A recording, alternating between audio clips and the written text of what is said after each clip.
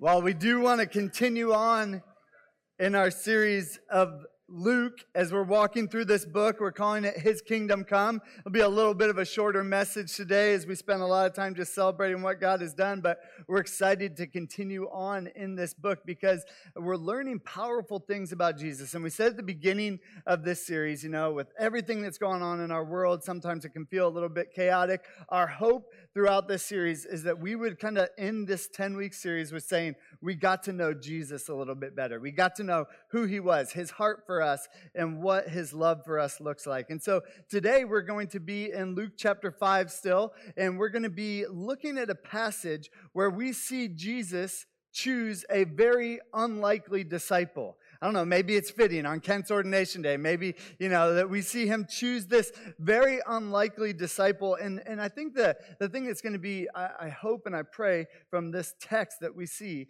is we're going to get a picture of the heart of God. A picture of the very heart of Jesus and how he loves and cares for each and every one of us. Thinking about an unlikely disciple. Reminds me of something that happened to me a couple of years back. I was traveling for something. I can't even remember what it was. I was on an airplane. It's funny how many sermon stories come on airplanes because you get to meet people, right? And when you're on airplanes, I don't know if you're like me, but, you have your seat assignment depending on what airline you're flying. And so you're walking onto the plane, and it's like this big moment of truth, like who you're going to be sitting beside, right? You ever had that experience? It's like, oh man, I hope I get a good person, Like I hope it's not an awkward person. I hope whatever, And so I'm walking onto the plane and I sit down, and as I sit down beside this person, I realized that my hopes had not been granted, and I sat down beside this guy, and nothing against him at all. But as I sat down beside him, he reeked like cigarette smoke, and I mean like not just like he had a cigarette, like it was like totally it just came out of him, And I'm like, wow, this is going to be a long flight. And as I sit down beside him, I'm trying to do the nice thing and have a conversation. Oh, hey, what are you here for? And he starts talking pretty kind of loudly, and you can tell that maybe his social cues are off a little bit. He has some colorful language. I'm a contractor, and I'm down here, and they treat me terrible, and starts kind of venting to me, his new best friend. And I'm kind of talking to him and thinking, okay, again, this is going to be an interesting flight. And then the lady in front of him kind of leans her chair back a little bit, and he starts being pretty rude to her, like, oh, you're not going to do that this whole flight, are you? And so now there's confrontation, and I'm like, I just wanted to sit here and get this thing over with. And wow, this is going to be a long flight. So we get up in the air, and as we're in the air, eventually the conversation turns to me. And he says, well, what do you do for a living? I'm like, oh, great, here we go, What do you do for a living? Oh, actually, I'm a pastor. All of a sudden, like his countenance kind of changes. Really? I said, yeah, I'm a pastor. And he said, you're not going to believe this. I just got saved like a week ago. I'm like, oh, okay. Wow, I wasn't expecting that. And we went on to have this conversation where I got to hear some of his story and hear all that he had been through. And I got to kind of see how his life was in the process of changing as he had just met Jesus. And as I kind of got off that plane ride, I had to come to face with the Lord and just be like, God, that was not the type of person that I thought would be following you. As I got onto this plane and thought it was going to be just an inconvenience for me, God, you did something there. And it's just a reminder that as much as we know we're not supposed to judge people or we're not supposed to put people into certain boxes, it's so easy and it's so tempting for us to do that. But this person that was sitting next to me that I was tempted to just be annoyed by, he was a brother of mine. He was somebody who has the same God as I do. And God was changing him and transforming him. And the story we're going to look at today, there's something pretty similar that happens here. And our big idea is this, that Jesus is a friend of sinners. Jesus is a friend of sinners. And I think the more that I read Scripture and the more that I get to know God, it's one of the things that just continually amazes me about God is the type of people, you and me, that God chooses to reveal himself to and love and move into a relationship with, because Jesus is a friend of sinner. And we're going to see how that upset some people. That didn't sit right with some people, and yet it didn't stop Jesus from showing who he truly was and caring for this person. So we're in Luke chapter 5, verses 27 through 32. You can read with me. It's in our H2O app. It'll be up on the screen as well. It says this. It says, after this, Jesus went out and saw a tax collector. Now, the after this was right after the passage we read last week, if you're with us, where Jesus had healed this paralyzed man. It says, after this, Jesus went out and saw a tax collector by the name of Levi sitting at his tax booth. Follow me, Jesus said to him. And Levi got up and he left everything and he followed him. And then Levi held a great banquet for Jesus at his house, and a large crowd of tax collectors and others were eating with them. But the Pharisees and the teachers of the law who belonged to their sect complained to his disciples, why do you eat and drink with tax collectors and sinners? Jesus answered them, it's not the healthy who need a doctor, but the sick. I have not come to call the righteous, but sinners to repentance. I want to read through this passage and look at three different things that we learn from studying this passage together. And the first thing is this. When Jesus calls, we need to listen. When Jesus calls, we need to answer. In verses 27 and 28, did you catch this? It says, after this, Jesus went out and he saw a tax collector by the name of Levi sitting at the tax booth. Follow me, Jesus said to him. What was Levi's response? It says he got up and he left everything and he followed him. Have you ever read in the Gospels, and it happens in other places, where Jesus reveals himself to people? Sometimes they're fishing. Here, he's in the middle of collecting taxes, and Jesus just says these words, follow me, and they literally drop everything and follow him. I mean, it's a pretty astounding obedience, isn't it? That they're so willing to follow Jesus so quickly. And you have to ask the question, well, how? Why? Why were they so willing to leave everything when Jesus just says these simple words of follow me? Well, we have to again remember what's happening in context here. Jesus didn't just show up and not give them any proof that he was who he said he was. At least in this passage, he didn't. Jesus had just got done healing a paralyzed man. He had just got done forgiving this man's sins. He had healed people before. He was showing that he had the authority on earth to do God's work. And he was telling people that he, in fact, was the Messiah, the Son of God. And so as Levi was watching this, and Levi will later be given the name Matthew, those are used interchangeably, the one who wrote the book of Matthew that we still read in the Gospels, as he was watching Jesus perform these miracles, something was stirred in his heart, and he was moved so much so that he probably wanted to follow Jesus, but his question was, would Jesus even take me? You think about that. Levi was watching Jesus, and he knew that Jesus was worthy to be followed. But his question was he worthy? Would Jesus invite him to actually be one of his followers? He knew that Jesus was worthy to be followed, but he wasn't sure whether he was worthy. And so as soon as Jesus looks at him, and he gives him this vote of confidence, hey, listen, even though you're a tax collector, even though you have a past, even though you have a history, and we're going to talk a little bit more about that here in the future, even though you have a history, I want you to know that you can follow me. He didn't waste any time. He said, yes. And he said, I will follow you. He left everything. See, following Jesus sometimes takes us leaving things in our past because we can't continue to serve two gods. We can't continue to serve ourselves and Jesus. And so it says he left everything behind and he followed Jesus. And I think for each of us here today, we have to ask the question, do we have the same type of faith, the same type of conviction? Because Jesus says to us the same thing he said to Levi here in this passage. Follow me. Follow me. He's inviting each and every one of us here. Will you follow me?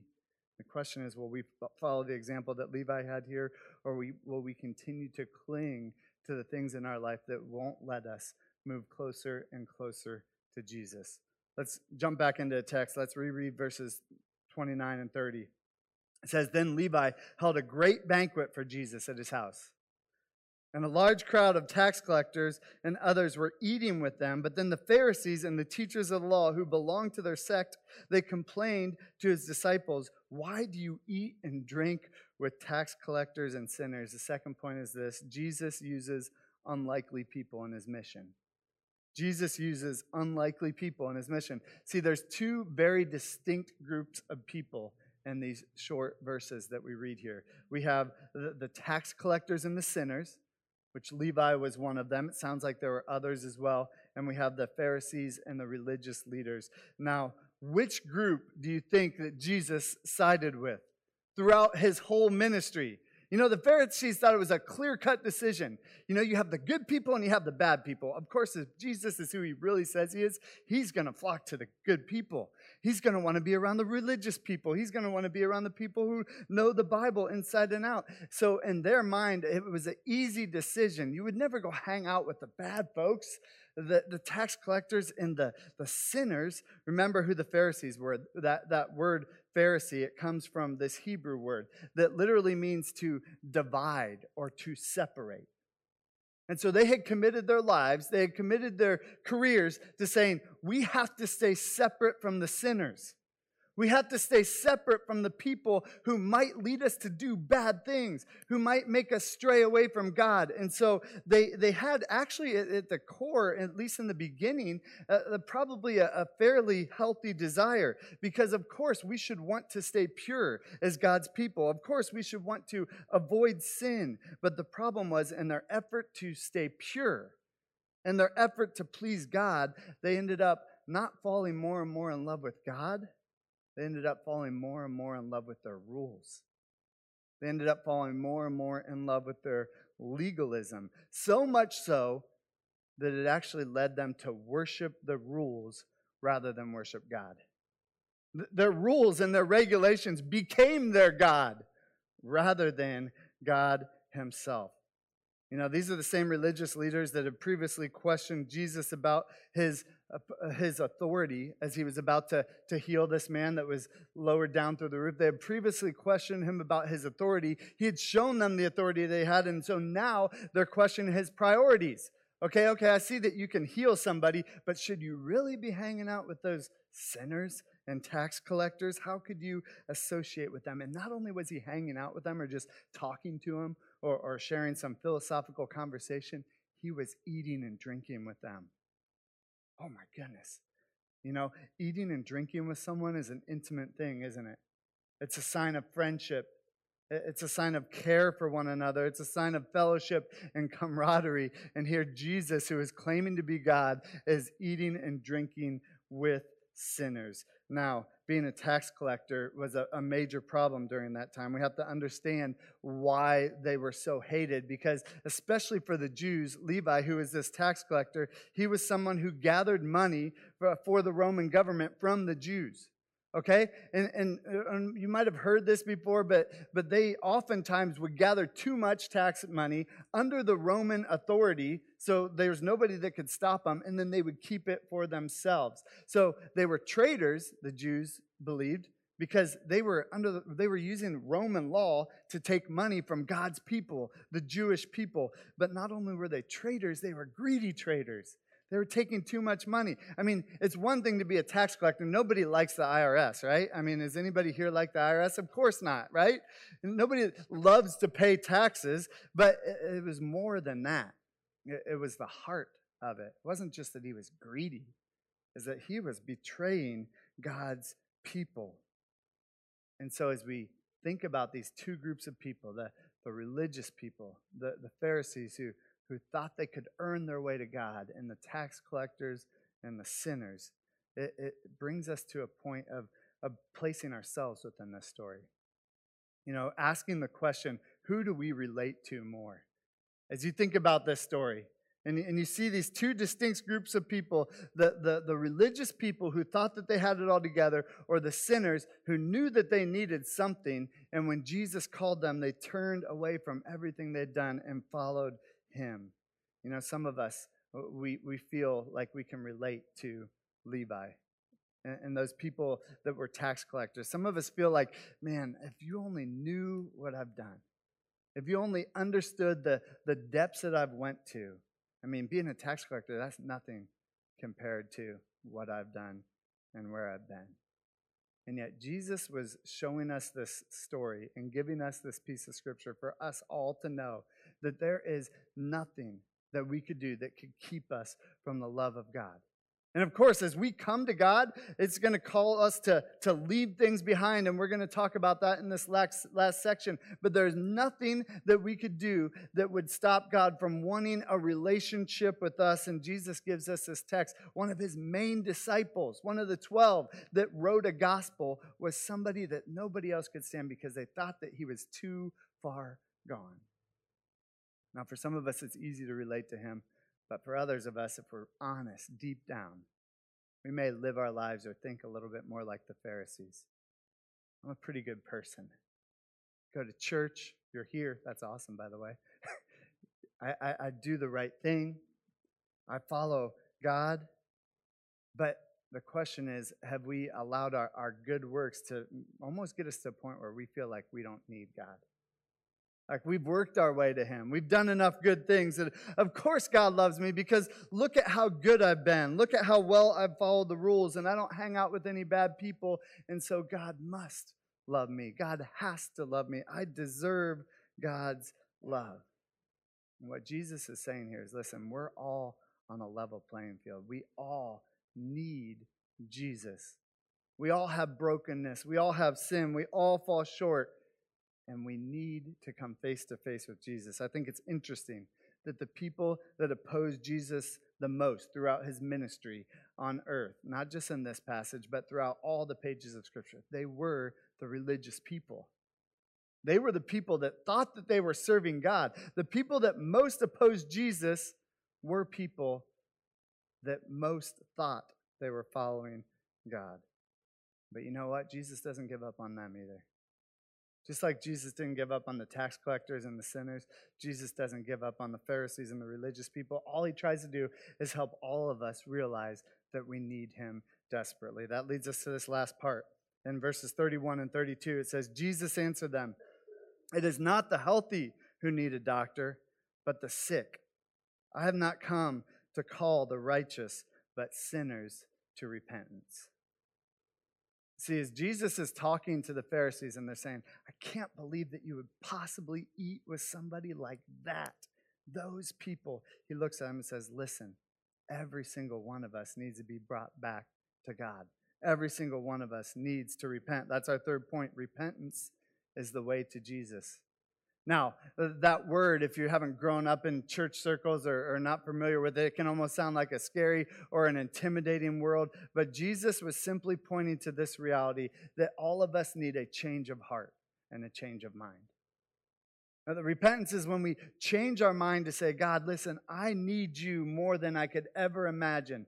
Whether it's because of the gross sins that I've committed, that I'm caught up in shame, and I'm caught up in just self, I can't stand myself because of what I've done, or whether it's because I think that I don't even need God. Either way, we have the same need for Jesus. You see, the Pharisees, they sensed that they had no need for change, but what Jesus is trying to tell them is they needed to change just as much as the tax collectors and just as much as the sinners. See, we all have something in common with every single person on this planet. We're all united by our desperate need for God's grace. And the only way to get back to God is to repent. Say, Jesus, I need you. When we change our mind, we change our mind from saying that we don't need God or that we know better or that the false gods that we serve, whatever we create. In Levi's case, it was money. In the Pharisees' case, it was pride and self-righteousness. But they're still both false gods. When we repent, we say, God, I don't need those false gods anymore. I'm going to leave it all so that I can follow you. And as we do, our lives start to change. As we change the way that we think about who we are and who God is, our actions begin to follow suit with this change of mind. You say, Jesus was pointing us this reality that every single one of us needs to change our minds, and from that, our actions will change as well. See, God doesn't love us because of how we perform.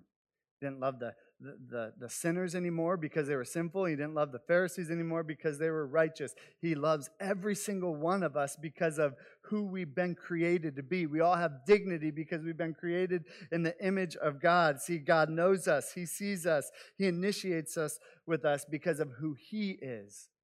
Not even because of who we are or what we've done, but because of who He is. And so Jesus, just as He's standing here in this scene, saying to Levi, follow me, He gives an invitation for each and every one of us to follow Him. And if you're here and you haven't made that decision to follow Him, I'd encourage you, there's nothing greater in life than being reunited with the God of the universe, to be able to follow Him. And if you're here and you've done that, the question for all of us to consider is, have you ruled other people out? Have you been a little bit like the Pharisees and said, well, yeah, I mean, God would never invite those type of people to His table. God would never say that those type of people could be a follower of His. You know, the calling of each and every one of us who's experienced the grace of God is that we would sow the seeds of God's grace broadly, that we would share the love and the grace and the forgiveness of Jesus Christ with everybody that we come into contact with. Just as God never gives up on anyone, that we would never give up on anyone as well. That we would invite people to our table, so to speak, maybe even literally, that we would invite people over and share the love of Jesus with them, because God has a deep love with every single person that we've ever laid eyes on. Just as God loves every single person, our heart and our prayer is that we would see that love that Jesus has, and we would be compelled to be a people of love and grace, that we would never give up on anybody, but that we would be known as a church that invites and welcomes anybody to experience the love of Jesus. And so our prayer as we spend time worshiping here today is that we would open our hearts and our minds to Jesus, that we would say yes as He's invited us to follow Him, that it would be a daily decision to lay down our own sin and our own brokenness and walk with Jesus and experience the love and grace that He has for us. I invite you to pray as we spend our time in worship.